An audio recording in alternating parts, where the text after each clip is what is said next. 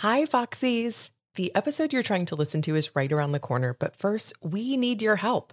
You may have noticed that there are no ads during The Fox and the Foxhound. We prefer this, being ad haters ourselves, but we need your help to keep it that way. If you love this show, please consider signing up as a patron at patreon.com/thefoxandthefoxhound. We have Patreon tiers starting at just $1 a month. And not only will you get fun extra content and an unedited cut of every episode 2 days early, you'll be directly responsible for keeping the show going in all of its ad-free glory. Thanks to all of our existing patrons, past patrons, and hopefully future patrons. Enjoy the episode.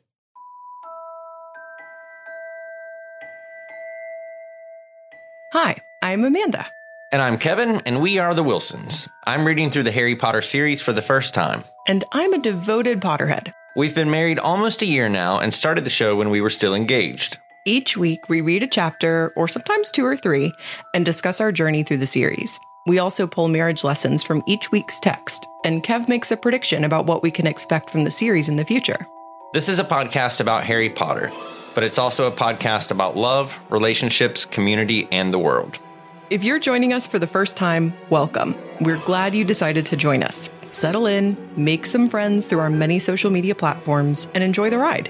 If you're already a regular listener, welcome back. We can't do this without you. Fair warning for first-time readers of the series. As long as you don't read ahead of Kev, you won't encounter spoilers. And a fair warning to all of our listeners, we occasionally get really excited about the series and use adult language to express ourselves. We're glad you're here.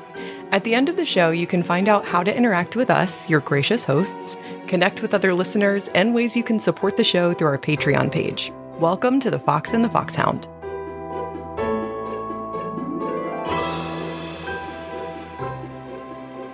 So you know what I was listening to in the shower today? What? Happiness is a warm gun. Mama, I do not understand what that song is actually about. Google it. Do you know the answer? No. Is it about sex or is it about war? I don't know. But it's probably one or the other. It's coming from John Lennon. I feel like there's a part about a finger on a trigger, and I think it might be sexual. I don't know. It's like having your hand on your wand. My brother is a huge lifelong Beatles fan. I'm going to need a Tim ruling on Happiness is a Warm Gun. His daughter is a huge Beatles fan, too. Is Anna Kate a Beatles fan? Oh, yeah, she has been, because Tim's been exposing it to her since she was in utero. Damn. What's your favorite Beatles song of all time? You know, I don't dislike the Beatles, but I'm also not like some huge Beatles fanboy. Oh. You know, shout out to Christina in Discord. Oh, yeah. She loves the Beatles. Yes. I really like Fool on the Hill. Oh, I don't think I know that one. Even though it's really sad. God. My brother used to listen to that song so much when we were growing up. You know it? No. Day after day, alone on the hill. The man with the foolish grin is sitting perfectly still. It started off a little Morrissey just now when you did it. Don't put me out. How could you say I go about things the wrong way? I don't think that's the lyrics. No, it's not. Those are not the lyrics. You never know if it's Paul's grandfather. He's very clean, old man. He's very clean, old man. My favorite Beatles song is Golden Slumbers. Once there was a way to get back homeward. Oh. Once there was a way to get back home. Sleep pretty darling. That is a really freaking pretty song. Beautiful song. You know my favorite Wings song? Love, take me down to the street, to the street. Oh my God. Wow. I really love, you guys have to check this out. Rufus Wayne, absolutely anything by Rufus Wainwright. But sure. Rufus Wainwright's cover of Across the Universe. It's a beautiful cover. Now, the movie Across the Universe garbage was the biggest steaming pile I've ever seen in my life. I hate that movie. And people like it. I know. Some people, it's like their favorite movie. I know. I feel like we just made a lot of enemies now. So this is going to be a very polarizing thing for the Foxies. Yeah. I was laughing out loud when I saw it in the theater. Like the first 10 minutes, I was laughing out loud and looking around like, does anyone else see how absolutely bad this is. It's not great. This is coming from someone who spent his morning watching Virgin River season 2. Okay, listen, I like a lot of horrible things. And so maybe my crap taste isn't the best opinion, but I detest that movie. This is one of the first things that we bonded over because like this movie came out around the time when we started dating, and like all of our friends, all of our like theater kid friends were like losing their minds over this movie. So bad. And we were both like, just to save face, we were like, oh yeah, it's brilliant. And then privately we were both just like, oh my God, like this there fucking is a movie. girl named Prudence and she's in a closet. Mm-hmm. And they're singing, "Dear Prudence, won't you come out to play?" Jesus but Christ. she also is in the closet with her sexuality, but she's in an actual closet. Like, can you please stop spoon feeding me the Beatles version of Rent? Listen, you know this about me. I do not enjoy a heavy-handed metaphor. Right. Because you feel like it's what I always call a rub and tug. Yes. Like, stop assuming that the audience is so dumb that you have to like beat them over the head with the message. Do not give me a heavy-handed metaphor. And listen, I know you are super sick of hearing about this show I've been binge watching, and I'm not even going to name it, and I'm whatever. I will give you a great example. I was watching an episode of a TV show recently, and there was a callback to a moment that had been mentioned 3 episodes before in a throwaway conversation, seemingly insignificant. And I said to myself, so help me God, if they bring up that conversation and don't just let this reference be what it is, I'm going to be so mad because this is so beautiful. And they did not bring it up. Because they didn't have to, because they don't think their audience is dumb. And I almost stood up in the living room and applauded because I was like, thank you, God. Don't throw it away like that. I hate a heavy-handed metaphor. Anyway, we're getting off track. There's a great documentary about the Laurel Canyon sound. Ooh, I love Netflix. that documentary. Yes. And Laurel Canyon is, I think it's north of LA.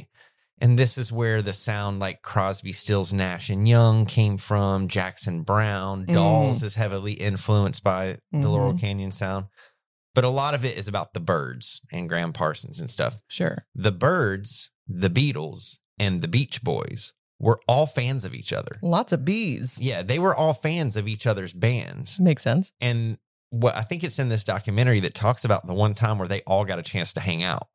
Oh. Because the Beach Boys were in California. The Byrds were in California. The Beatles came over to the States and they got to hang out. And apparently they got hooked up. I'm sure. Yeah. Did you also know that James Taylor was the first artist that the Beatles ever signed to their Apple record label? I did not know that. Yeah. And James Taylor, I said he was not a very good influence on the Beatles, like drugs wise. And James Taylor seems like such a pure boy, like he had a really bad heroin problem. Oh my. But he's been clean for many years and he's doing quite well. That's great. I love James Taylor as a person. I don't like James Taylor's music. I'm so this sorry. Is a polarizing thing in our marriage. It really is. It really is. And actually really relates to my marriage lesson this week. Oh, I'm going to come back full circle on the James Taylor discussion. All right, well, let's talk about the Beatles. Let's talk about the Beatles, mate. Bigger than Jesus Christ. Yes. We're covering one chapter again. We're on a single chapter roll. Yes. But not so much this week because there was necessarily so much in this chapter, although there's so a lot, but more because the next chapter is really long. Yeah. We're definitely in a stretch where the chapters are just page-wise lengthy. We're covering chapter 25, The Beatle at Bay. The Beatles at Bay. The Beatles at the Bay, mate. You're reading first. Harry's question was answered the very next morning. When Hermione's Daily Prophet arrived, she smoothed it out, gazed for a moment at the front page, and then gave a yelp that caused everyone in the vicinity to stare at her. I suppose, said Harry, watching Rita balancing the quick quotes quill at the ready on the parchment between them. Fire away then, Rita, said Hermione serenely. fishing a cherry out from the bottom of her glass. Woo!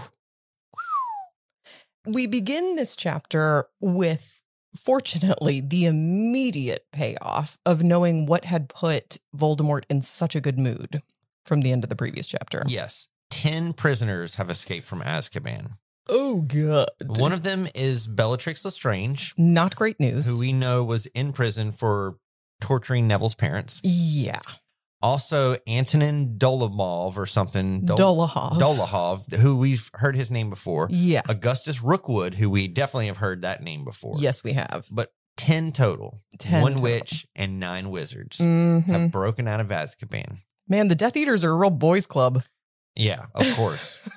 And the Daily Prophet is like, oh, you know they're all going to go rally around Sirius. Yeah. So let's talk about this article that's written because Fudge is quoted. There's a couple of things that I made a note of. So for one thing, Fudge has informed the Muggle Prime Minister.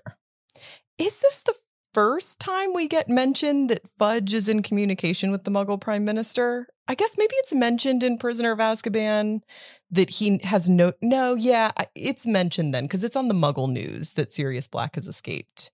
But it's just kind of another little nod that there is some communication there. Yeah, they have to. Yeah. For national security. For sure. On both sides. For sure.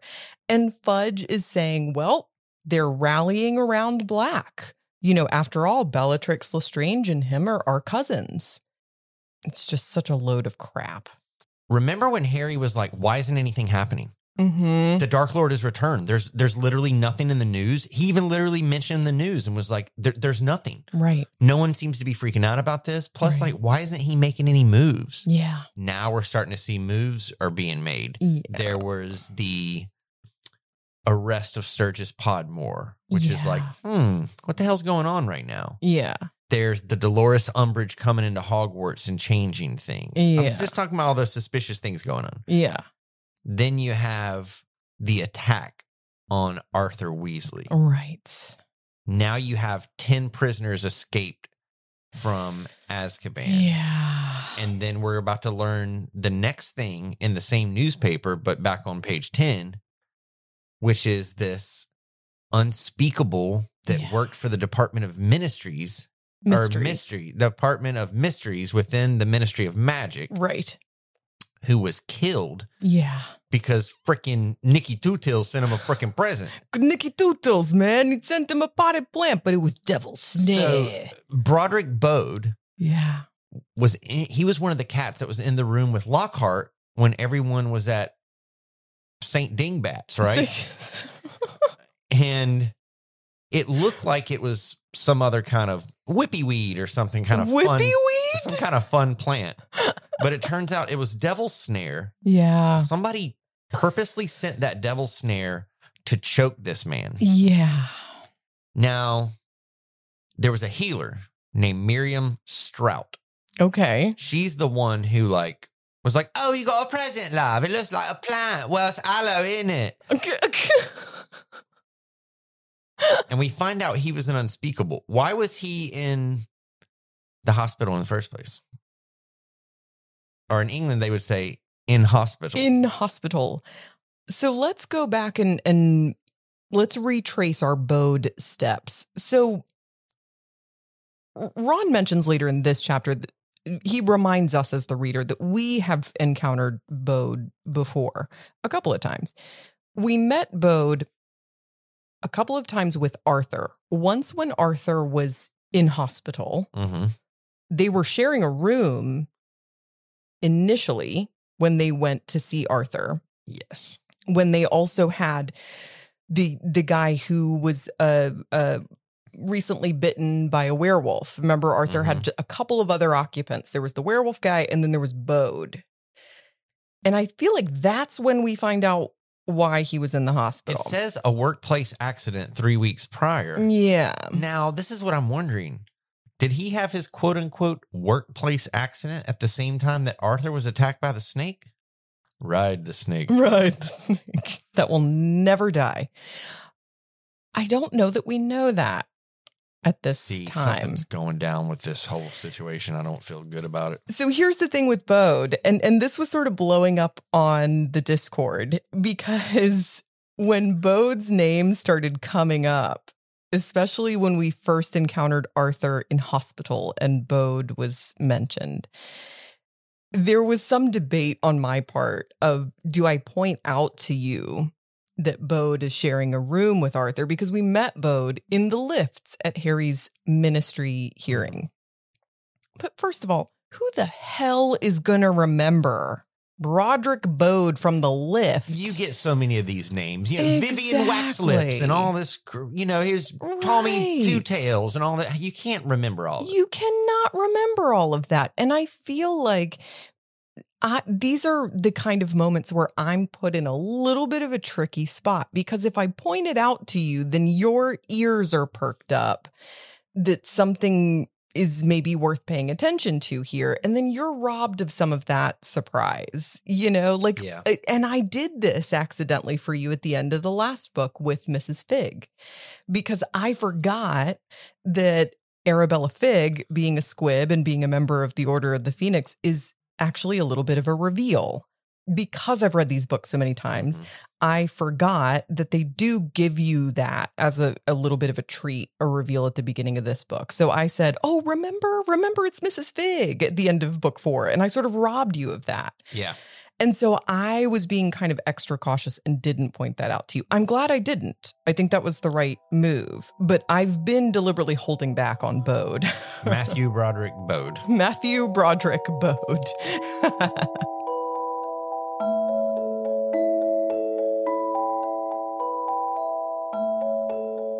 So we see Hagrid again.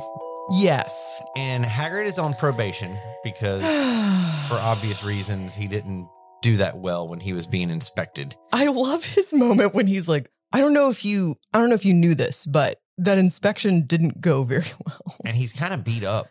Again. He's got scars and things on his face. And they're fresh. This is really weird. So these are not wounds that like still haven't healed. These are fresh cuts. This ain't from Giant Town. This is something else. Right. And then I feel in my notes, I just have sort of like, there's a lot of murmurs happening. This to me is really reminiscent of the second book when the Chamber of Secrets was opened, and a lot of pockets of people just sort of murmuring about their own theories. So there are rumors flying. Where are the escaped Death Eaters? Because when the news first broke in the book, the students didn't really seem to know a lot about this. The teachers knew, but Hermione's like the only nerd that gets the Daily Prophet at breakfast every day. The other students are not like reading the paper. She's such a dork. I love it. But we have like a super, in my opinion, really sad passage about how some of these students, I mean, these are people that have been in prison the entirety of their lives. And are out now.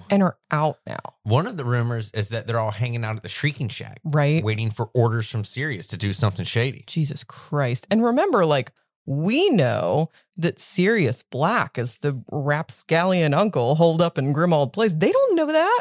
And the biggest thing, this has to do with what you're about to talk about with these students, is that the rumors they're hanging out at the Shrieking Shack and they're about to break in to Hogwarts. Can you imagine how terrified you would be as a student? You'd just be like constantly on edge. The person that like killed or tortured your parents is broken out of prison and could be attacking you at your school. That would be horrible. That'd be absolutely horrible.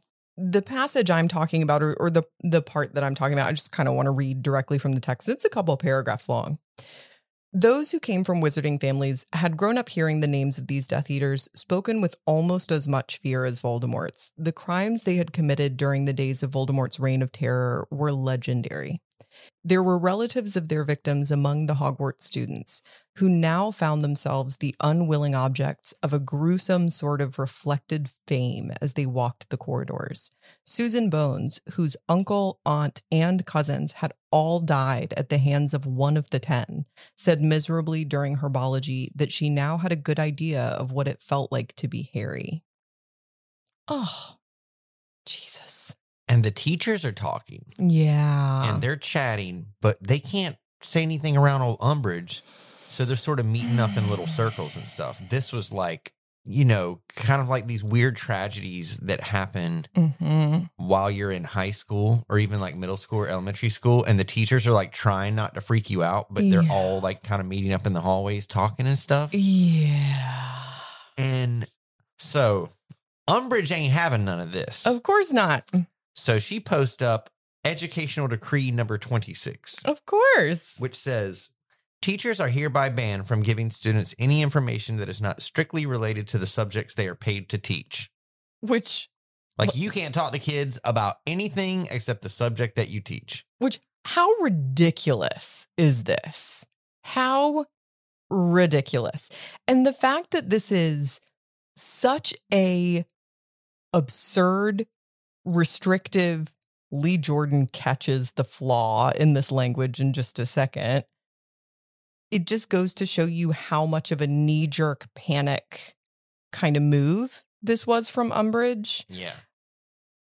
as a response to a real change in tone of what's happening in the majority around. Yeah. This is a microcosm for, I think it's safe to assume at this point, the wizarding world as a whole. Yes.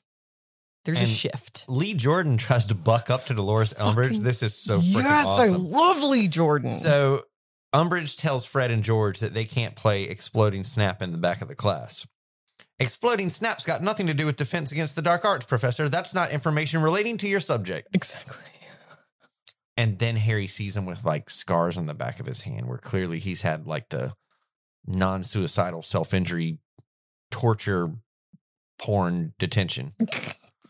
I'm not sure when it became torture porn, but sure. Yeah. I mean, I'm with you. I get what you mean, but the porn part is a little strange. And now this woman is at every Care of Magical Creatures class and every single divination class. So Hagrid and Trelawney are both on thin ice. They're both about to get canned.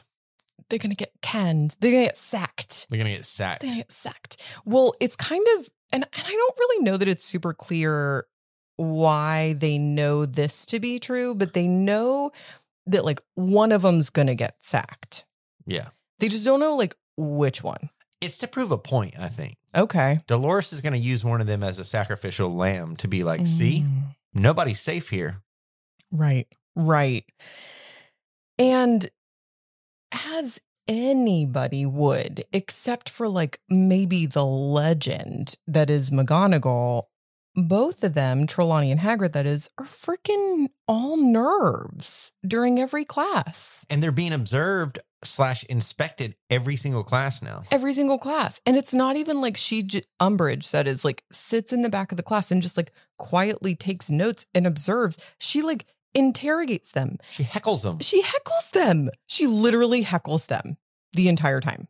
Like, can you imagine? So I'm trying to think about like doing my job.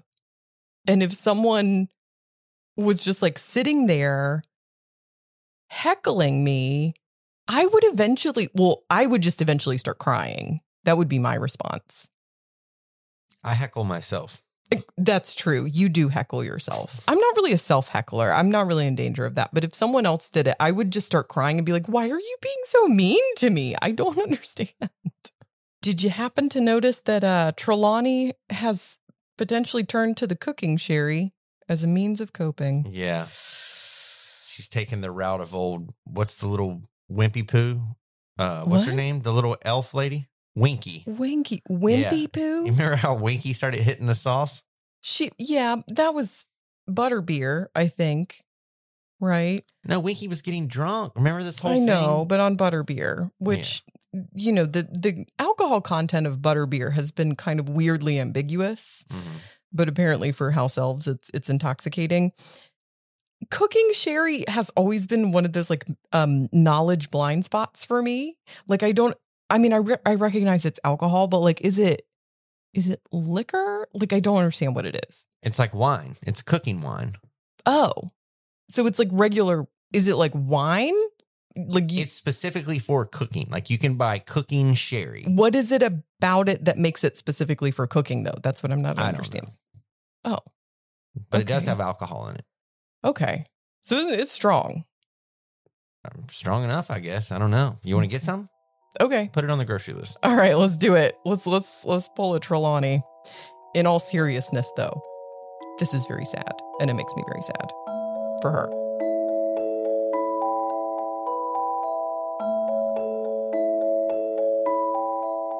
So HP decides he's just going to focus on the DA, the Dumbledore's army. Yes. The defense against the dark arts. Yes. The big da. The big da. It's the only thing that brings him joy. Yeah. Neville has become super freaking serious now. Let's talk about Neville. One is the fact that now the other kids know about his parents. The Golden Trio, he knows that they know about his parents now. Yes. So that's a weird, different shift. Yes. And two, she's out. Bellatrix is out. She has escaped. She could be busting into Hogwarts any minute. So Neville's like, screw this, dude. I got to arm myself. He's being very serious and he's getting really good. I love this. And I'm trying to like psychologically put myself in his shoes. And I feel like if the torturer of my parents was suddenly out, like there would be anger and like a want for revenge and a fear and a need to protect myself. But also like, I don't know. I feel like there's a lot of layers to that emotion. Yeah. And he's ready for war. He's freaking ready. And remember my prophecy from, I think, last episode, Neville is going to be instrumental in defeating the Dark Lord. It was a couple episodes ago, but you've been nailing the prophecies lately in terms of like these big series long, like epic prophecies. And that was a major one recently. So yeah, I love this. And I love that Neville is taking these really fiery emotions that I think can be really destructive for a lot of people and can lead to very destructive behaviors. And for him, it's literally turning into rapid improvement. Yeah. That's what that's manifesting as. It's awesome. Meanwhile, Harry is sucking at occlumency. He is not doing well. His scar is hurting all the time. Literally all the time. He's feeling these little random bubbles of emotion from Voldemort. Like all of a sudden he feels really cheerful or like really pissed off or something. Can you imagine? He's like having mood swings, but he can tell that it's related to like what Voldemort's feeling at the time. So not only is Harry feeling like he's not getting any better at occlumency, and we talked a lot last week about how Snape is not giving any practical advice about how to get better at occlumency. But he feels like this practice is making this permeability worse. Mm-hmm. It's making his mind more open. He keeps seeing this vision of the corridor. He's feeling like the emotion of frustration of not getting through the door is more real and tangible. And he's feeling it when he's awake too, which is interesting. And Ron has an interesting contribution to this conversation. Yeah, he says maybe Snape is opening your mind even wider to let Voldemort in even more. Remember I said that he's serving two masters? Yep. He's doing what Dumbledore wants to do, teaching the kid occlumency. But he's doing Voldemort's work by opening the kid's mind. Yeah. Ron's like, hey, he was a freaking Death Eater. Yep. You know? And Hermione comes in with the thing that everyone says. Everyone says this. All the time in this series, which is Dumbledore trusts him. And if we can't trust Dumbledore, we can't trust anyone. Right. Right. And I will have you know, I wrote in my book, just like Kev said last week. I wrote that in my book. Yeah, I mean, as I'm trying to put myself in your shoes as a first-time reader, and like, if I were you, I would be very tired by this line. Yes. Right? Is that what you're feeling tired of it at this point? Dumbledore trusts him. We trust Dumbledore. Yada, yada, yada, yada, yada. You can't say it's this infallibility of Dumbledore that drives me crazy. Okay. Like, if Dumbledore was absolutely so trustworthy yes, of course you can trust him. I trust that Dumbledore's on the side of good. That doesn't mean that he doesn't have oversight or make mistakes or sometimes not see something coming, that sort of stuff. Let's not forget, he still almost shit his pants in the hallway when he found the room of requirement. Right, exactly. Yeah, I mean, he is a human being, and humans are inherently flawed. And humans need to poop. And so that argument is inherently flawed. If you had a room of requirement that was a poop room, what would be your perfect poop palace? My perfect poop palace. Oh my. I don't know. I mean, what if you had like a nice cushioned seat that you could poop on? Like imagine like a fancy potty cap. Now, they don't make cloth potty caps because it's gross. It's holding too much bacteria disgusting. And you can't clean it, you know? I've never, but they make the, where it's like those foam ones that old people use. Oh, I hate it. And you sit on it and it like, you kind of fall into it and then you get up and it's stuck to your butt. I hate it. Let me ask you this, because this is so on topic. As it's on brand, at least, are. Yes. Remember the chairs at school that would make your butt itch? Yes. Those plastic chairs. I know exactly. And they would make your butt itch so bad. Why? And you're just, did you ever experience this butt itch? Yes. And you're like moving. But why? Moving this cheek. You're moving this cheek and you're it? Like, oh God, why is my butt itching so bad? Why does this happen? This is also, I don't know if this is the case for you, but this is also a phenomenon at like a lawn seat for a concert. Like when you're sitting on you have a blanket down, but like sitting on the lawn. Makes your butt itch so bad. Oh my God. And then you get a couple beers deep and you start giving zero fucks and you just scratch your butt. Like if it itches, you're just going to scratch it. Why do you think libraries make you need to poop? That's where my relate factor is ending. You never heard of this? Libraries make you need to poop? No. My entire childhood, me and my brother, if we go to the public library on like either my mom would take us or anything, as soon as I walk in there, I need to poop. What is wrong with you? To this day, if you drop me off right now at the public library and I walked in that place, 5 minutes in, I would need to poop. This is such a phenomenon that Jerry Seinfeld actually put it in one of his bits in a stand-up special. There's no way this is true. Why do libraries make you need to poop? There's no way they should just take out one of the bookshelves and just put a whole string of stalls there. There's no way. There's no way. Okay, this is a shared delusion. Between me and Jerry Seinfeld and my brother?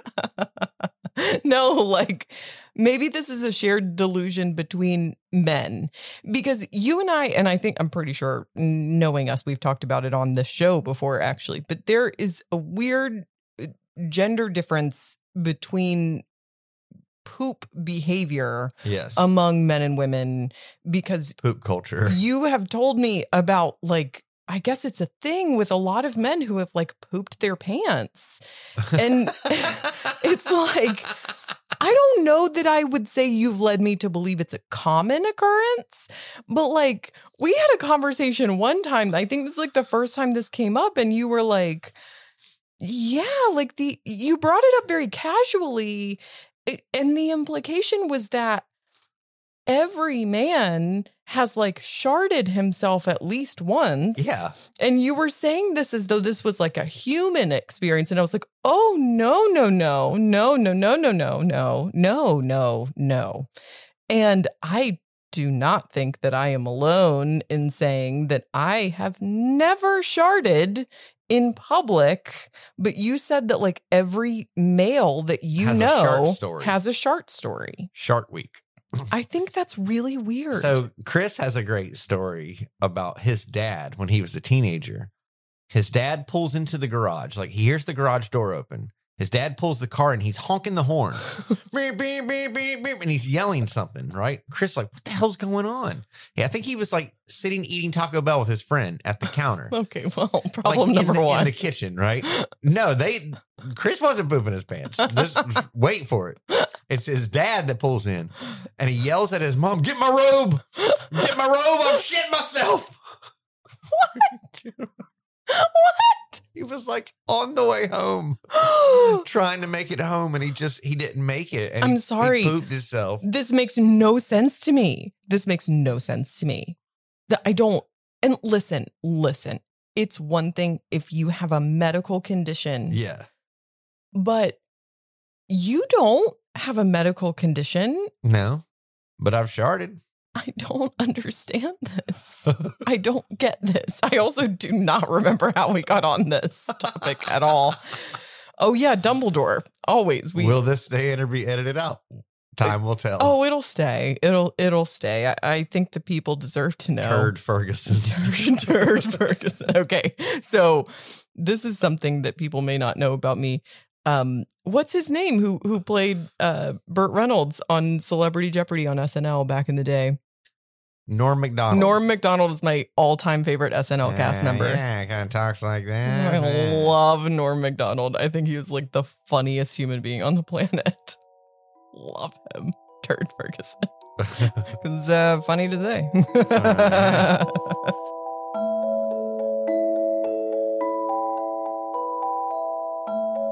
So one thing we forgot to bring up Okay. at the beginning of the chapter. Oh, Lord. Before we went down to Shartsville. Sure, as we tend to do. We got into day 3 of Shart Week. Yes. Is that Hermione had this like light bulb moment As she does. at the beginning of this chapter. And she's like, ooh. And she goes off to write a letter. She's like, I need to send a letter. And you're like, who's she sending a letter to? She ain't dumb enough to send it to Sirius. Right. I don't know what she's doing. Yeah. But she gets a letter back. Yes. On the morning of Valentine's Day, she gets a reply. Yeah. She gets this letter and she's like, sweet. I got the reply I wanted. Do you guys want to meet up at the Three Broomsticks when we go to Hogsmeade for Valentine's Day weekend, which is Cho and Harry's little date? Yes. She's like, Harry, this is important. Can you come to Three Broomsticks at midday? And Harry's like, yeah, I guess. I mean, I'm technically on a date. right. So. Like, I don't really know how these things work because I'm a robot boy. So, and Hermione's so like, awkward. Look, oh God, we have to get into the awkward. But Hermione's like, look, bring Cho if you need to. It's fine. You have to be there. I don't care if Cho is there, whatever. He's like, yeah, sure, fine, sure. And we don't know what that's about. But this is like at this point in book 5, like we're kind of used to this from Hermione. She often is like, and runs off. Yeah. But it's never nothing. Right. It's generally pretty damn significant. It's never nothing. So before we talk about this date, there is a little passage that I just put brilliantly written, so familiar. And this is when Harry is walking towards Cho. They're about to depart for Hogsmeade on their little date. And it says, she was waiting for him a little to the side of the oak front doors, looking very pretty with her hair tied back in a long ponytail. Harry's feet, I'm sorry, just so funny to me. Harry's feet seemed to be too big for his body as he walked towards her, and he was suddenly horribly aware of his arms and how stupid they must look swinging at his sides. I just think this is so relatable. And it reminded me of how every time we watch something on TV or we watch a movie where people are dancing, I always say, dancing is so weird. I'm always like, dancing is so weird. This is something you say all the time. Dancing is so weird. The thing about it is 2 people face each other and then just like move their bodies. What's it matter? It's fine. I mean, don't get me wrong. I like it. I like it, but it's weird. And so anyway, I get this feeling so being much. So super self-conscious of like how you're walking. Yes. It's like, have you ever, for whatever reason, become aware of your own stride? All the time. Constantly. It's never turned off. And you're like, I don't know what to do with my arms. I work in a warehouse that's like, it's an office space, but it's just essentially the size of like a big grocery store. Yeah. And then it just has desks, not even cubicles, desks that are spaced really far apart. When I walk into work in the morning or walk into lunch or leave for lunch or whatever, I have to walk across the whole dance floor, right? Like every single person that works there has to watch every single other person come in. Now, if you just came in the front door and your desk was like really close to the door, Yeah. you just come in and sit down. Oh, God. But I have to like walk all the way across. And sometimes, occasionally, maybe I'm in my own head and I don't think about it. But generally, I'm thinking like, why is my shoe squeaking? Oh, shit. Why is my shoe squeaking? My left shoe is squeaking. Everyone's hearing my shoe squeak. These shoes I have on right now, I do not wear them to work anymore because the left one goes, me, me, me, me, me, me. And I also have one leg shorter than the other one.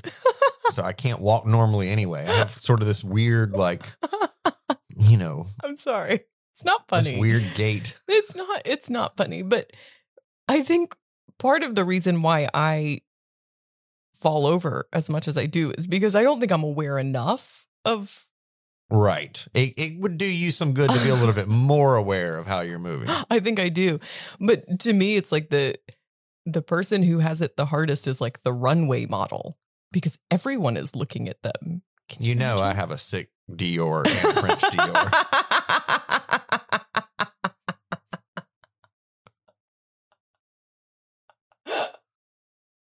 Why did you have to bring that up? Maybe we'll post a video. We will. I'll do my Dior and my French Dior. I took a modeling class when I was a kid. Yeah, you did. Not that I was trying to be a model, but I went to this arts camp when I was 11 years old. And one of the classes you had to take was modeling. And for all I know, we only had one class, like 1 hour ever of this class. But I want to say it was like maybe once a week or something for like half an hour. But the only thing I remember from modeling class is the runway walk. And it's a turn at the end of the runway. One's called a Dior and the other one's called a French Dior. And he breaks this up a lot. I generally do this when I'm hamming it up in front of a large group of people that have been drinking. And I'm like, oh, I've got something to show you. But you and your brother bring this up around each other a lot. And then we both start doing it. And you both do it. But what's hilarious about this is that you're both like jokey, ha, but we take it very seriously. You are actually competing against each other because I can see it in your eyes. Yes. I can see the competition in your eyes. And you both like get real, like you put on a model face. The little like over the shoulder glance to the audience and then come back. It's ridiculous, and I love it. Oh, my God. Anyway, enough about Harry's runway walk and Kevin's runway walk. Right. So HP and Cho are at Hogsmeade, and Cho brings up a really good point. There's no Dementors. Right? We've got 10 people escape from Azkaban, and not one Dementor. Right. And this is a great observation, which, brings up a lot of, I think, kind of like broad points. Yeah. The Dementors are clearly no longer under the Ministry's control here, right? That's how the prisoners were able to escape anyway. Exactly. The Dementors let them escape because they're serving Lord Voldemort now. They're not going to go looking for the people they let escape. Right. I mean, these are 10 people that just got out of Azkaban 2 books ago. It was a huge effing deal that Sirius Black broke out of Azkaban, the first person in history to do so. Not really, because Barty Crouch Jr. really was, but we didn't know that at the time. Right. And now 10 people have done it. Clearly, the Dementors let this happen, and they're not looking for them. On a smaller scale, I think it's really easy for a lot of people when they read this chapter in this book and these books to, and I'm not saying you ever would, but to dismiss Cho as a silly girl or as Harry's love interest or blah, blah, blah. Cho is freaking smart. Yeah. She's observant. She's also like not awkward at all. Yeah, she's a very confident young lady. She's very confident. She's the one who's like actually good at making conversation on their walk there. She brings up Quidditch. She keeps the conversation going, but she makes this really solid observation, which is something that, the boy who lived, who's teaching all of them Defense Against the Dark Arts, it had like literally not occurred to him until Cho brought it up. Yeah. Cho Chang does not get nearly enough credit in this series, period. Love her. So they're walking around. It's starting to rain. It's kind of crappy, rainy February Scotland.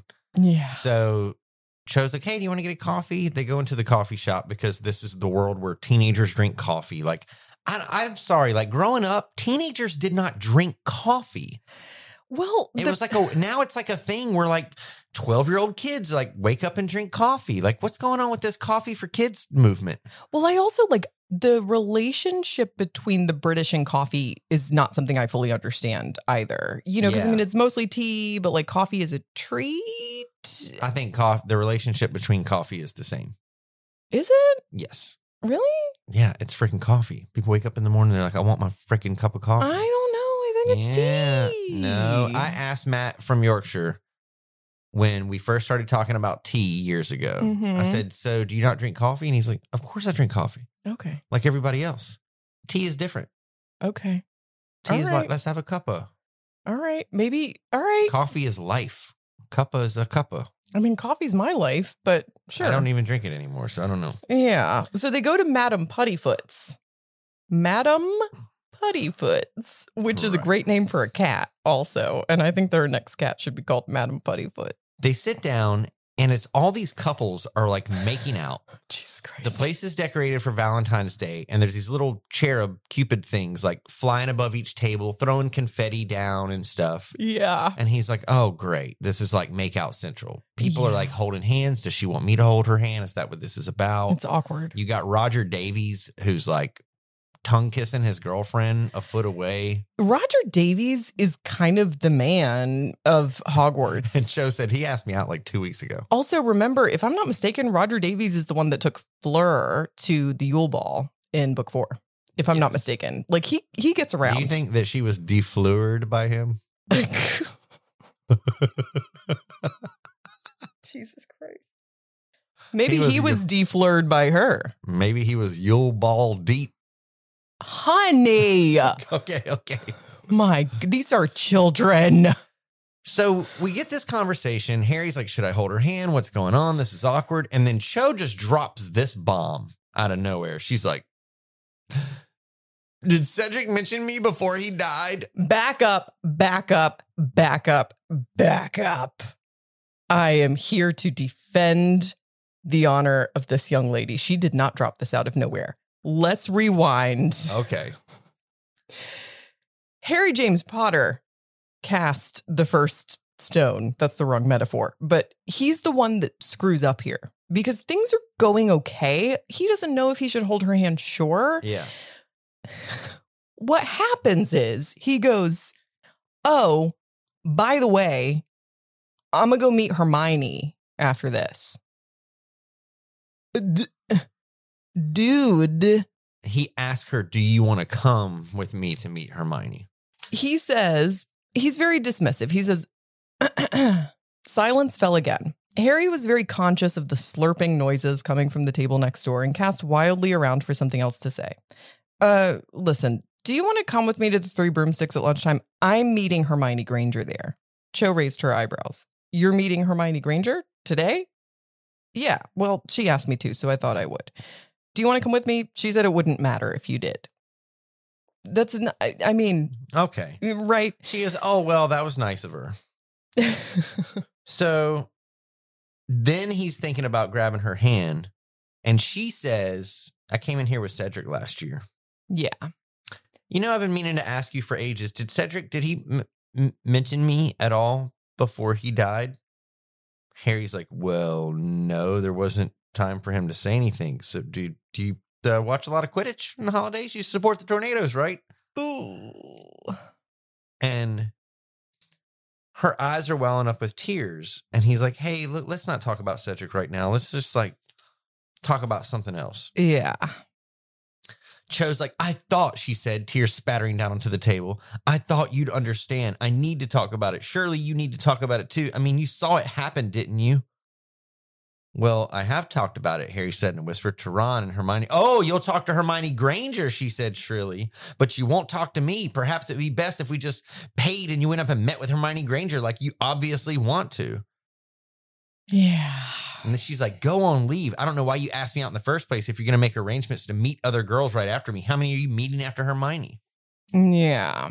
I think this is a cascade, avalanche, snowball, whatever we want to call it, of a lot of assumptions and unsaid things happening in each of their minds. Yeah. That are incorrect, but not unfounded and not coming out of nowhere, right? I mean, I think from Cho's perspective, she has no reason to not assume that Harry and Hermione aren't smashing, right? Like, what? Maybe not smashing, but at least like into each other. Why would she not know that, right? Like, why would she totally know that they're totally platonic and totally friends? And like, right. She has no reason to not assume that he's got 3 dates lined up for the day. Yeah. He does not have any reason to assume that that's what's happening in her head. To me, it's like he fell into a trap. I don't really like how this was set up. One, you asked me out months ago. It's Valentine's Day. It's a Hogsmeade weekend. Maybe we can hang out. She's setting it up as like, this is a date. And he's like, wow, she actually likes me. This is a date. Then they go on the date and she's like, hey, remember the dead guy that I dated? Did he say anything to me before he died? Like, this is not shit you talk about at a date. It seems like this is what it feels like to Harry. This is what I would feel like if I was Harry. Yeah. All of this whole date, you like me shit was all just set up so that you could just ask me about if Cedric mentioned you before he died, because your ego won't let it alone that Cedric might have not thought about you of all people before he was killed by Satan himself. Okay. And if I'm Cho in this moment, then I'm sitting there at this table wishing you'd reach over and hold my damn hand. I took you to a romantic place. There are other talking about my dead boyfriend. Hang on, I haven't finished yet, interrupting man. Wishing you would hold my hand. I'm surrounded by other couples. This is a romantic place. It's Valentine's Day. I'm not really sure how many other hints I can drop. And then you open your mouth and you go, hey, I'm going to meet my side piece later. Do you want to tag along? She said she didn't really care. If you hang on, I'm not done. I ain't done yet. And, you know, I mean, if you want to come, that's cool. And so in my head, I'm like, okay, well, all right. If you have a side piece, then okay. Other guys are interested in me too. Roger Davies, for instance, he asked me here a couple weeks ago. I said no. And Cedric, I dated Cedric too. You know, that's where her head is. She's had months to find out, like, whether or not he's dating Hermione or not. And then she's accused of snooping around behind his back. She can't win. I just feel like you've had months of like making this guy think that you like him. Asking him out on this date. But if you had all these issues with thinking that he's seen somebody else, you should have addressed that either with Harry or with Hermione, or you should have asked some other people and said, hey, are those two friends or are they dating? Before you went on the first date and just accused him. Like, that's insane. I also think we're assuming we have a 15-year-old girl who is in an emotionally totally okay place. Right. Yeah. And that's a good point. Really unfair. We are talking about teenagers here. Not just teenagers. We're talking about a 15-year-old girl whose boyfriend was murdered. Yeah. And this is a girl who's been trying to move on. And I think she's been trying to move on in a way that she thinks is healthy. And she really likes this boy. And I think she liked Harry long before Cedric was ever murdered. Yeah. But Cedric got to her first. And she kind of liked Cedric too. And so she gave it a chance. And then Cedric was murdered. Yeah. And so then she, just like Hermione, her whole spiel in the common room, she's like, she feels all these things. And we sat here on this podcast and we said, good for Hermione, giving Cho all this credit. And when I say we, I mean the collective we, And then a couple chapters later, we read about Cho because this is what people always do to Cho in this chapter. They go, oh God, Cho cries and Madame Puttyfoots. It's like, then she cries in her tea and makes Harry feel bad. And Harry, busts out of Madame Puttyfoots and goes, women. And it's like, we were totally cool with her being emotionally feeling very complicated a couple chapters ago. And now it's not okay that she had a little bit of a moment. To me, it's not that it's not okay that Cho is feeling the things she's feeling. I'm just judging the date. That's what I'm saying. I'm not saying Cho is not allowed to feel all these things. I'm just saying she fucked up a date.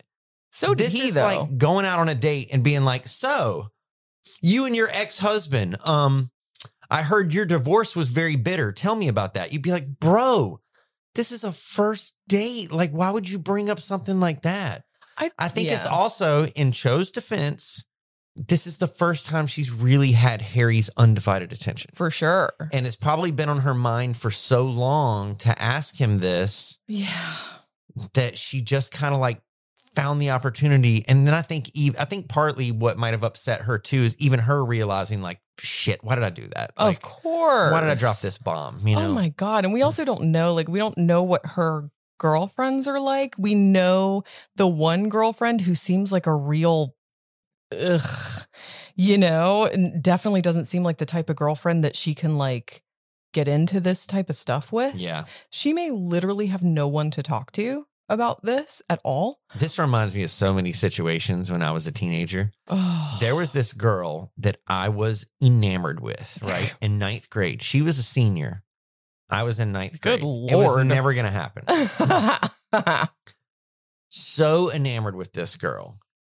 And, chances are she'll never listen to this podcast, so I'm safe. But you never know. We did a play together. And during the play, I'm supposed to come greet her. She was like royalty and I was like under, and I was supposed to like come bow to her or something. I bought a red rose. And when we did actually perform the play, I did my little bow and then gave her the red rose. She took it as like, oh, that's weird. Like he's using a prop that he never used before. Oh I was taking it as I'm letting you know on stage during this play that I like you as more than a friend, right? You're so dramatic. Right, exactly. She totally didn't pick up on it. Okay. So then there's one day that we all like hang out with her and some friends and watch movies, and we go walking afterwards. This is over near your old apartment complex where you used to live. Okay. And she holds my hand and I'm like, here we go. I'm in like Flynn. So we have a little handhold as we're walking around. I think that she thought I was like adorable and young and like, I think she liked me, but not like I'm going to be in a relationship with you. Mm-hmm. So we went on what I thought was a date, but it was just a hangout. We went to the mall together.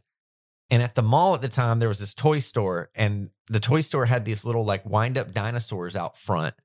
That went to a toy store? This is getting very strange. Yeah. In the mall, you're just walking past the stores, right? Oh, okay. At the very front of the store, they had this little dinosaur that would like walk, walk, walk. And then you go, mee, and raise his little brontosaurus head up. Walk, walk, walk, mee. Remember little dogs that used to bark and all this crap toys? Yeah. It was one of those. And she really, really loved it. So anyway, flash forward to a little while later, there was a Christmas party that I was invited to. All of the seniors. This is how I got first exposed to like Joy Division and The Cure and LSD and like all these weird things, hanging out with these like, this was back before drama kids were dorks. This is when drama kids were like Joy Division. Yes. Were like alternative, dark, sort of weird kids. Absolutely. Yes. And I gave her this dinosaur thinking like, this is going to blow her mind. It's clever. That I remembered that she liked this little dinosaur. And then I went back and bought the dinosaur for her. And she was like, oh my God, that's so cute, a dinosaur. And I'm like, remember when we were at the mall and like you saw it and you thought it was funny and like we looked at it? She was like, oh yeah, that totally is the same dinosaur. Did nothing. I soon realized at this party that there's this guy that she likes who likes her. That maybe they've started talking already. Maybe they've been dating. I don't know. But clearly, like, they're like coupled up. Like, I went to this party with full intention. She is like as nervous as I am. I'm going to blow her away with this dinosaur. She's going to fall in love with me. Everything's going to be fine. And there I was, the kid at the end of the story, Araby, we talked about in that one episode, Christ. dropping the coins into my pocket and realizing, like, I misread this entire situation. Like, this is totally not what I thought it is. The reason I bring up all this is because you made a good point of reminding me these are teenagers. Yeah. And there's a lot of conflicting emotions and a lot of like thinking something's going on when it might not actually be going on. That's like, I'm. You know what else happened to me at that Christmas party? What? They did a Secret Santa and I didn't realize that it was all like gag stuff. Like, they've been doing this party for years. This is so awkward, Hud. I hate these kinds of things. And no. so the Secret Santa, people start opening their gifts and it's like a half bottle of used lotion that somebody wrapped up. Somebody wrapped up a toilet brush. One person had like a can of beef stew. It was like, oh God. And then the whole thing was everybody gives each other crappy presents. And then you're trying to steal to get a less crappy present and all this stuff. You know what I brought? I don't like where this is going. I brought a $10 gift certificate to the record store. Stop it. Stop it. I don't. Like, these are older kids and they like music, and I'll impress them with my secret. I'm literally going to gift. stop crying. I'm going to start crying. Please stop it. Stop telling this story. I'm going to start crying. I hate things like this. I'm going to have a panic attack. Stop it. So when somebody finally got that and opened it up, they were like, oh shit, let's see what it is. Oh, wow. It's a $10 gift certificate to the record store. I really wish you would stop. Well, that's cool. I'm going to keep this. Are you? And the whole room was kind of like quiet. Like, that's not how the game is played. And I was mortified. I really wish you would stop telling this story. I don't understand like why you relive these things and then you're laughing, because it is making me feel so awful. It was super painful at the time, but it's funny looking back on it. How naive I was. All of this also is like just confirmation of the ways in which we are so different, but like compatibly different. Like, you are all grand gestures and like dramatics and flair. And I'm not. Yeah, to say the least. Hey! Okay, great. That's awesome. It's fantastic.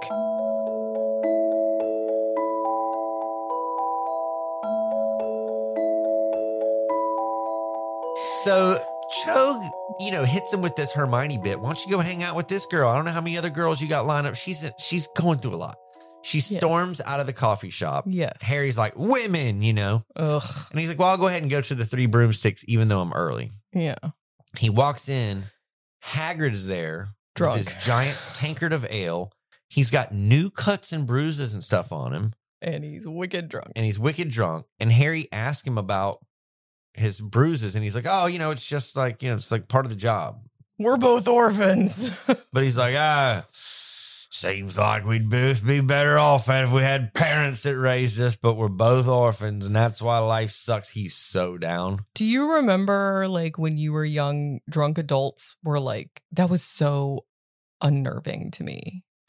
The only drunk adults I saw when I was a kid were my uncles, and they were really funny. They say, hey, man, go and get your Uncle Danny a daggone cigarette, man. Stomp on them, Danny. Go and get that bull beer, man. He old enough. Jesus Christ. Well, my experiences were uncomfortable.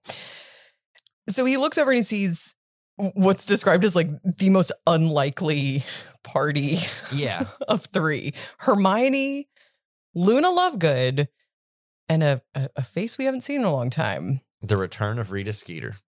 Rita Skeeter.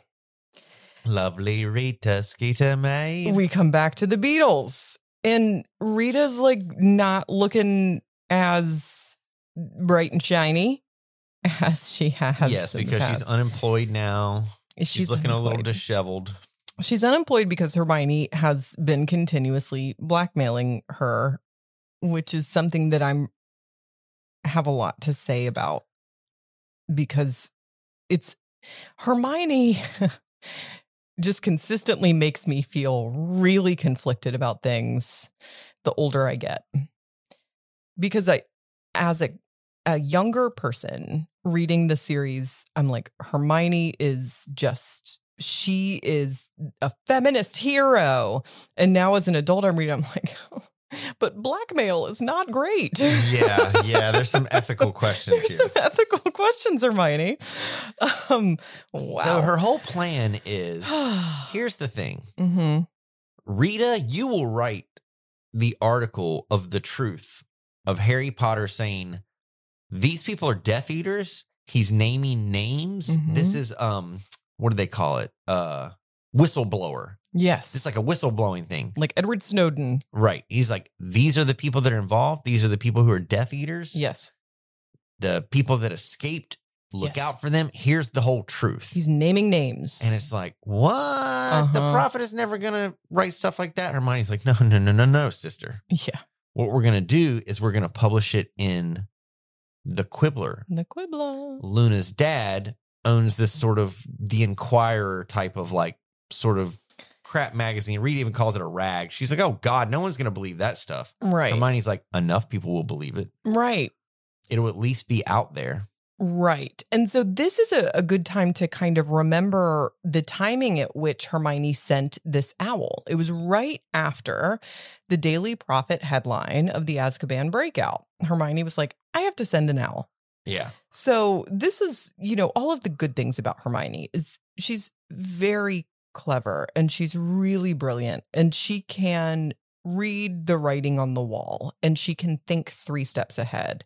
Kind of like Dumbledore in a lot of ways, really. And so she sees this all happen with the breakout and she goes, this could shift public opinion. She doesn't wait until a few pages later when there is a very defined shift in tone in these murmurs and rumors around the school. She's already...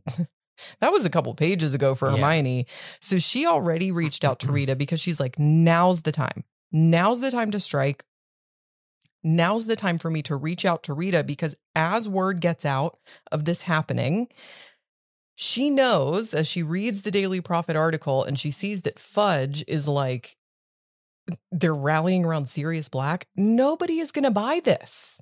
And she knows as she reads the Daily Prophet article that the story doesn't make any sense and there are a lot of holes in it. And she can read it objectively and know that the general public just ain't going to buy it. Yeah. So she says, we're going to fill in those holes. And people are going to go, huh, you know what makes a lot more sense? Right. The story that we've been told is not true. Well said. Right? Yeah.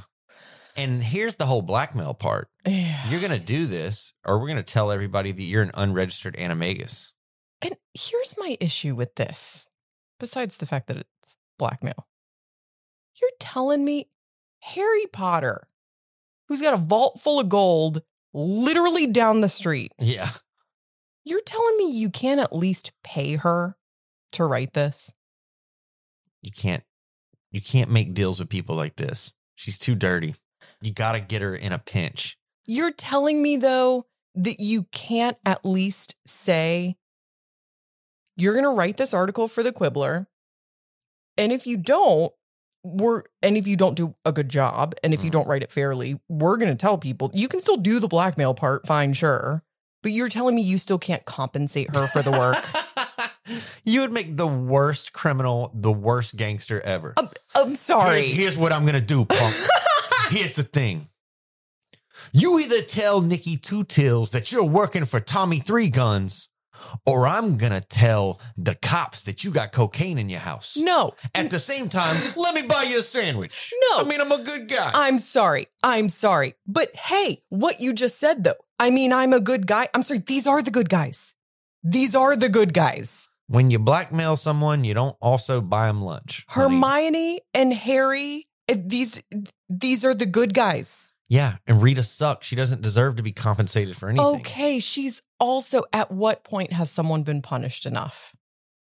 You're very compassionate towards Rita. That's what I'm saying, though. And also, you still get the blackmail.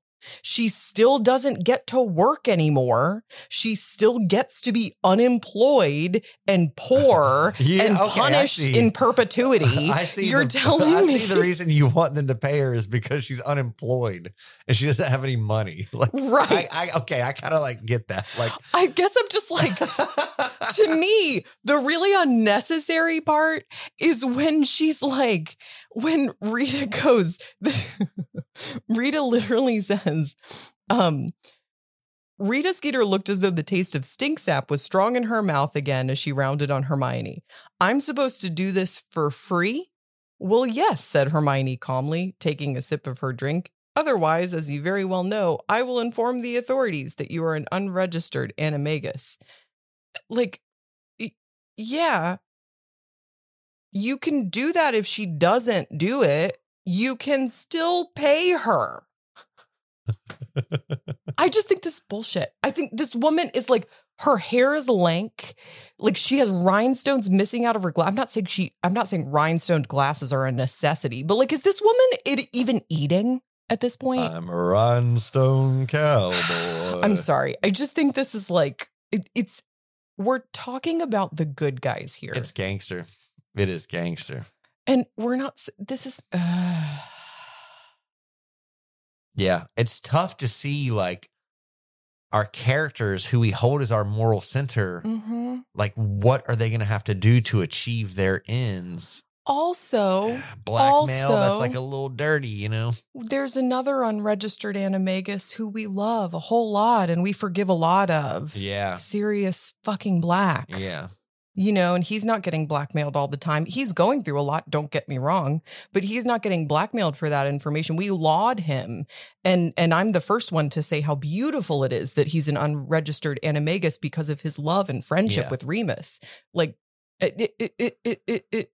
those two things are not compatible. Yeah, it's all tough I'm saying. to see when they start to play dirty. Mm-hmm. I just wonder how dirty they're going to have to play as the series goes on. Are they going to have to make like some tough ethical choices just to try to take down Voldemort or what? Of course. It's exciting though. It is makes exciting. It fun and suspenseful. Yes. All I'm saying is not paying this woman is not an ethical choice that Hermione had to make. They're blackmailing her. I'm like, listen, I'm throwing this one to the people. I would love to hear others weigh in on this. Can you still blackmail someone and still compensate them for their work? I think that you can. It's not crazy. It's not crazy. I think that you can say, you're going to write this article for the Quibbler. I know you don't want to. I don't really care if you don't want to. If you don't do it, I'm going to tell everyone your secret. I'm still going to give you gold for your work. You know who we need to talk to about this? Nikki Tutus. Yes. Nikki's like, what are you? You going to blackmail the guy and you're going to buy him lunch? What the hell? Jesus Christ. What a strange chapter. What a weird chapter. But I love this chapter, even though it gets my blood pressure up. Clearly.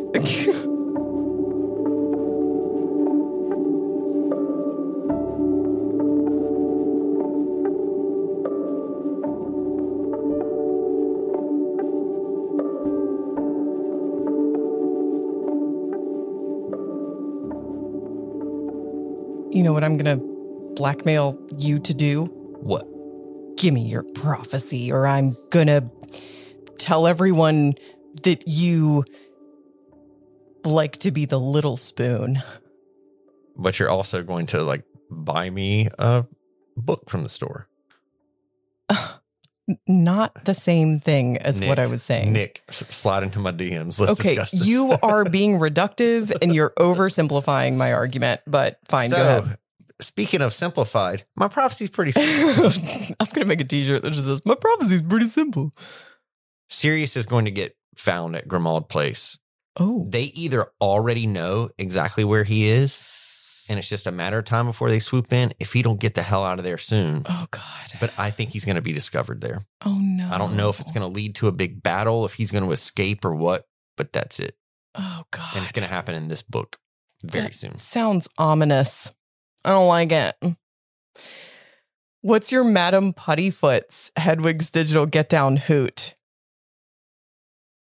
I'm going to go with like a 90s emo Morrissey.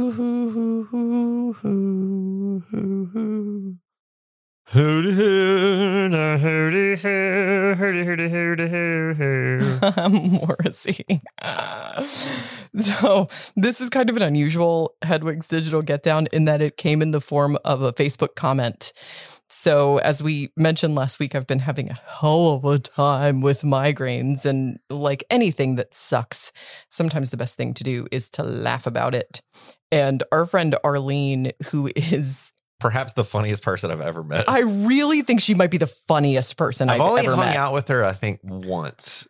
Oh, we were dying. It was at a wedding or something, wasn't it? She's just one of those people, like, God has blessed this woman with a sense of humor that will make you just explosively laugh, like maybe cause a medical emergency because you're laughing so hard. Her timing, her choice of words, she is hilarious. Well, she commented on a post I made on Facebook about having a migraine, and she just asked a very simple question. If a migraine were a person in Harry Potter, who would it be? And I just thought this was funny. And do you want to go first, or do you want me to go first?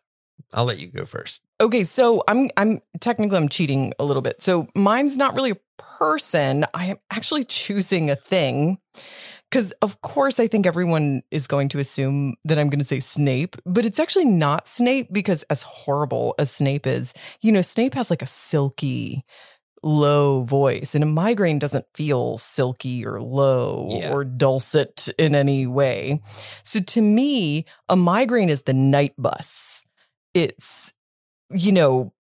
like crashing into everything, and it's fucking Stan Shunpike talking too loud, and it's like from the movie The Unnecessary Shrunken Head, and it's like it seems way too bright, and to me it's like the night bus is a migraine. I don't get migraines very often. I'm sure I've had a couple in my life. I know you've had a couple in your life because what you've described is definitely a migraine. But I would say I have two answers. Mm-hmm. One is the Dementors. Ooh, okay. Because a migraine comes and sucks all your happiness away. Yep. And two, Moaning Myrtle. Oh, this yeah. constant pain in the ass that you can't get rid of. Yeah, that sounds It's almost like a cross between Moaning Myrtle and Peeves. Oh my God. Peeves is really appropriate. I like it. So anyway, I just thought that was a really hilarious question. So another kind of unusual thing I'm doing, admittedly, I structured some of these this week just on the off chance that I still was feeling really poorly when we were recording this. I wanted to keep things a little bit easy. Fortunately, I feel okay at the moment, but I thought this would be kind of fun. So for our Marauder shout outs, I want to know, we're going to do superlatives. So if you don't remember superlatives, I don't know if you had this in your yearbooks, but in our yearbook, you had like most likely to succeed, best hair, Most unusual, best looking. Did you get any superlatives in high school? Most likely to not frickin' graduate. You did not. First of all, they would never give anyone that superlative. No, I'm pretty sure that we had them. I want to say that we had them. I've got my my senior yearbook is in the other room. Yeah. I feel like we had them. No, I wasn't given any sort of superlative. I feel like I might have gotten best smile or something really lame like that. I didn't get any of the cool ones. I mean, you always want to get I wanted to get best actress naturally. Yeah. I didn't get that one, though. I remember who did. I remember her face, and I remember her first name. I'm not going to say it because I went to a very small school. And you're not bitter about it. I'm not at all bitter about it, if you couldn't tell. But she was she was the actress that got all the parts I wanted in high school. And was she good?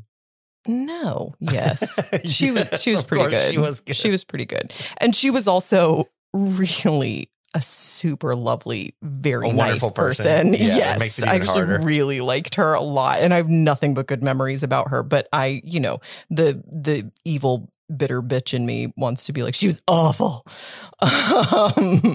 So what are our Marauder superlatives? Let's kick this off with Ben Clark.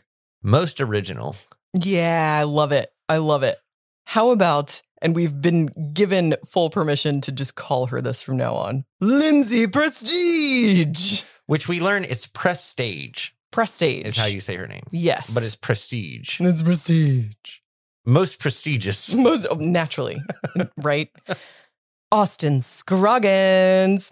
Probably friendliest. Most friendly. Yes. Most friendliest. Most friendliest.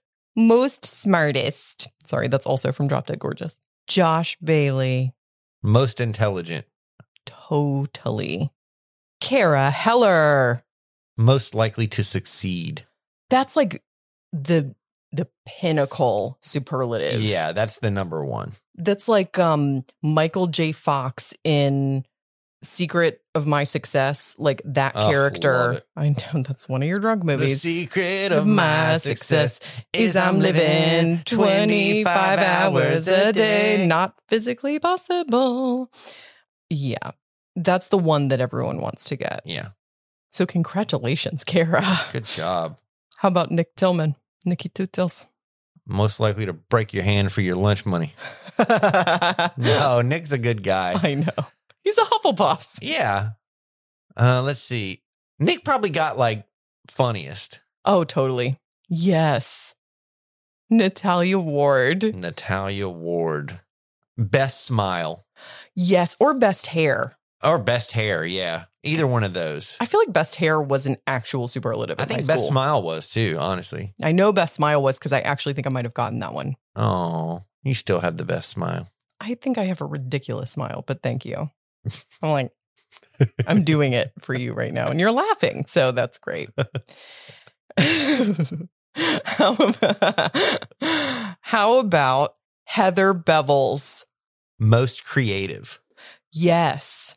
That woman as like a stage manager for a show, like if you say, Heather, emergency, theater emergency, we need a prop that looks like mashed potatoes on stage in 10 minutes. And all we have is like some dental floss and a Sharpie. Yeah. She'll make it happen.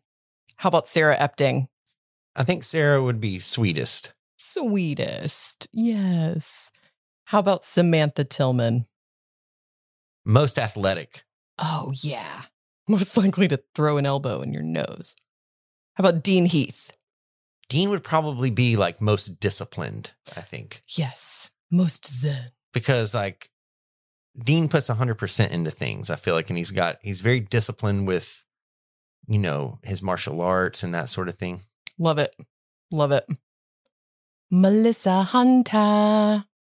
Most likely to miss school during buck season. Making them dirt road dollars. You have got to stop. I really thought that we had put that song behind us. I'm really disappointed in you. How about Faith Kenfield? Oh. Every time I see her, you're like, oh, Faith. I just think that name is so pretty. I know. She's got a beautiful name. Most loyal.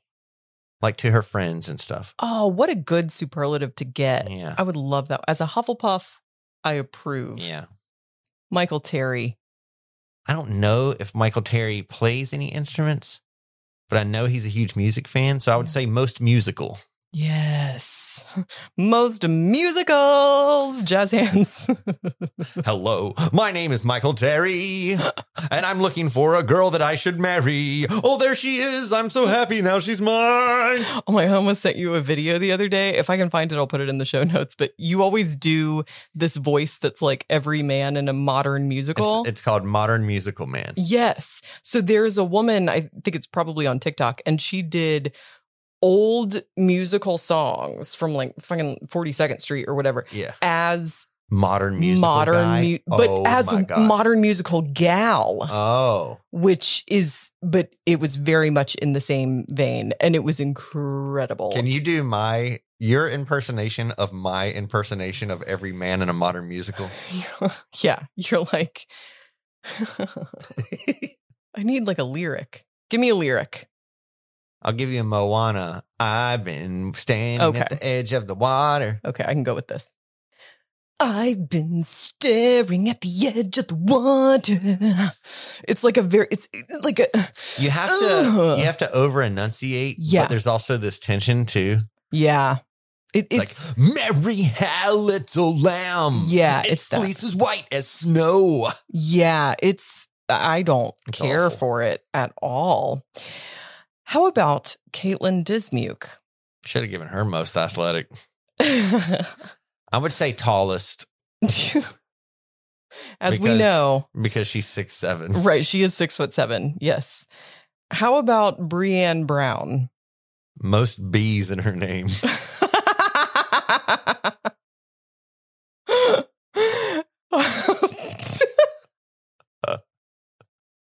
You just get my sense of humor. How about Vicky Gutherless? Most friendly to animals. Oh, yes. How about Daniel Marks? I wonder what superlative he got. Oh my God. You know he got something. Funniest. He had to have got funniest. Because he's another one that's like one of the funniest people I've ever known. Best personality, too. We need to find out. Daniel, let us know. I know for a fact you showboating son of a bitch that you got some kind of superlative in high school. So Daniel Marks. I think he got funniest. Daniel Marks and I, and you, as a matter of fact, all did a show together. And my hand to God, I wanted to wring his neck because there was a scene in that show where he made, I don't remember what he did, but I had to be mad in this scene. And he said something in a way that, like, I literally don't remember what he said, but it was so funny that I'm laughing thinking about it, not even remembering what he said. Yeah. And I started laughing on stage the night we were being filmed. And I was like, it was very important that I was angry at that point in the scene. I remember this. I do not appreciate it, Daniel Marks, and I'm still freaking mad. Kelly Moore. Probably best actress. Yeah, I could see that. The one that I wanted. The one that got away. Best thespian. Best thespian. Jennifer Ayers. Man. You can't say highest. No, that's an accusation. I think she probably got coolest. Totally. She was the one that was definitely not mine. It was definitely not mine either. You kidding me? This dork. I did not get coolest. How about Josh Kennedy? Most likely to not live in Dallas. Oh. Ooh. Oh, harsh Kennedy joke. Many layers, though. That's a deep one. That's highbrow. And that was like an unintentional bad joke. I think maybe Josh Kennedy. I've never seen Josh Kennedy. Right. His face. But I feel like with the name Kennedy, probably best looking. Totally. Most handsome. Most handsome. You know, he's got that, like, you know, the good jawline, good He's Kennedy like, jawline. I come from good blood. Oh, that was really, I think that was a good Kennedy impression. Nice. And last but not least, how about our dear Pete Collins? Pete. Best listener. Totally. Oh, I want I want all these superlatives. Oh, we're supposed to do this for each other too. Oh, really? Yeah. What superlative would I have gotten? Most clumsy. Oh, that's nice. Thanks. Every girl's dream. And prettiest. Oh, I get two. Clumsiest and prettiest. Your superlative. Class clown. Yeah, that unfortunately was true. Which was exactly the type I was into. It's not a skill that really gained you anything except detention. Except a lot of crushes. Trust me. That's what I was going for, probably. Well, then we would have been a match made in heaven.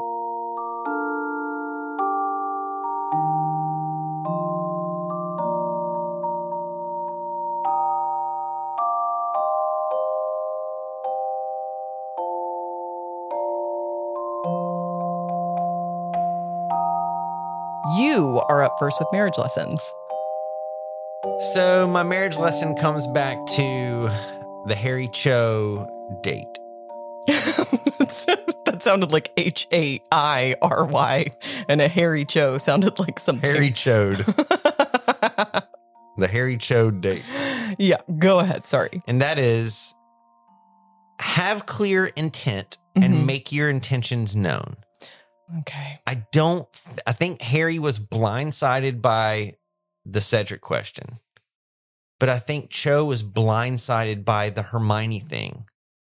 Both of them should have communicated a little bit better.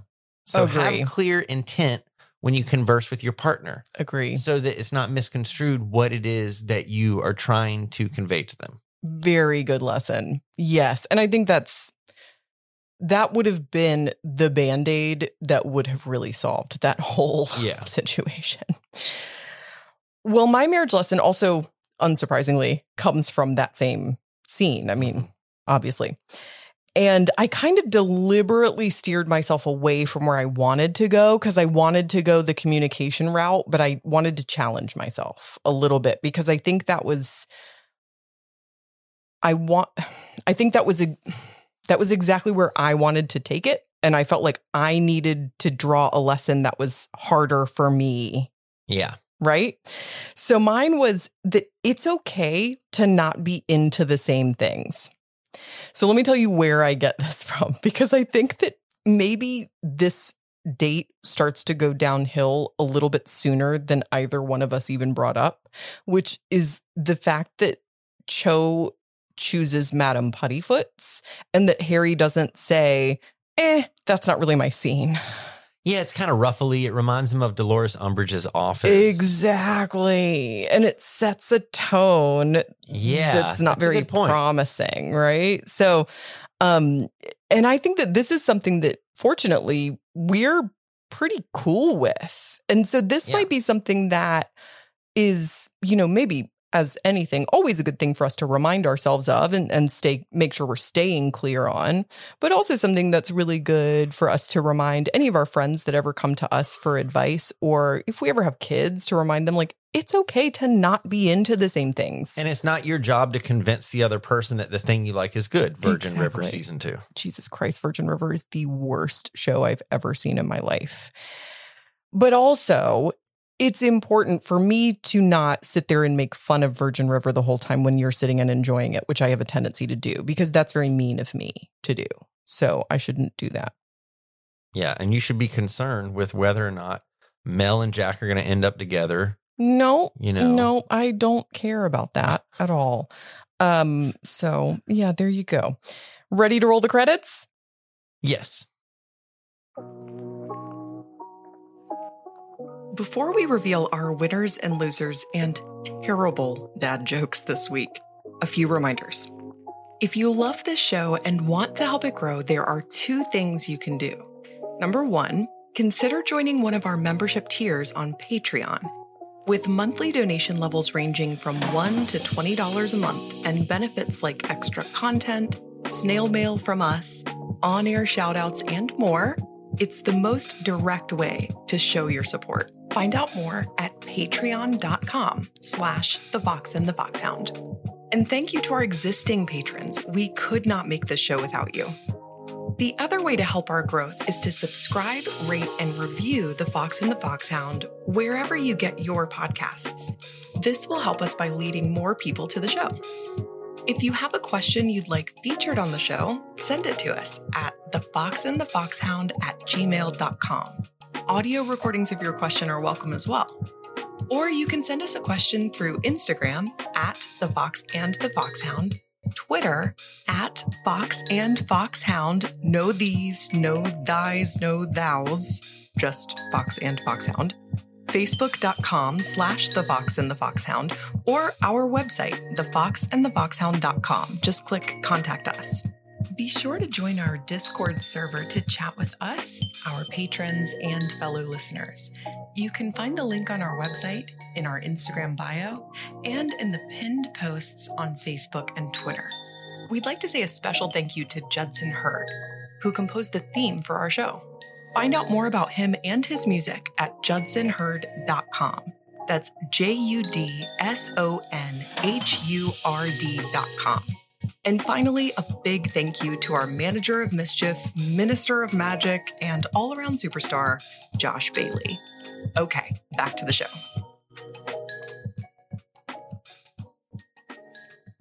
All right. Well, it's time for winners and losers. Who's your winner? Hermione. Oh, Lord. Okay. Go ahead. Why? Because she's sticking it to Rita. Okay. Cool. That's great. Good for her. My winner, Neville. Oh. Yeah, he's taking what admittedly I'm assuming is fear that he's feeling after this breakout, and he's channeling it into action and improvement, which I like. That's a good one. Thank you. Who's your loser? Jesus, I'm so scared. JoJ. God damn it. Uh-huh.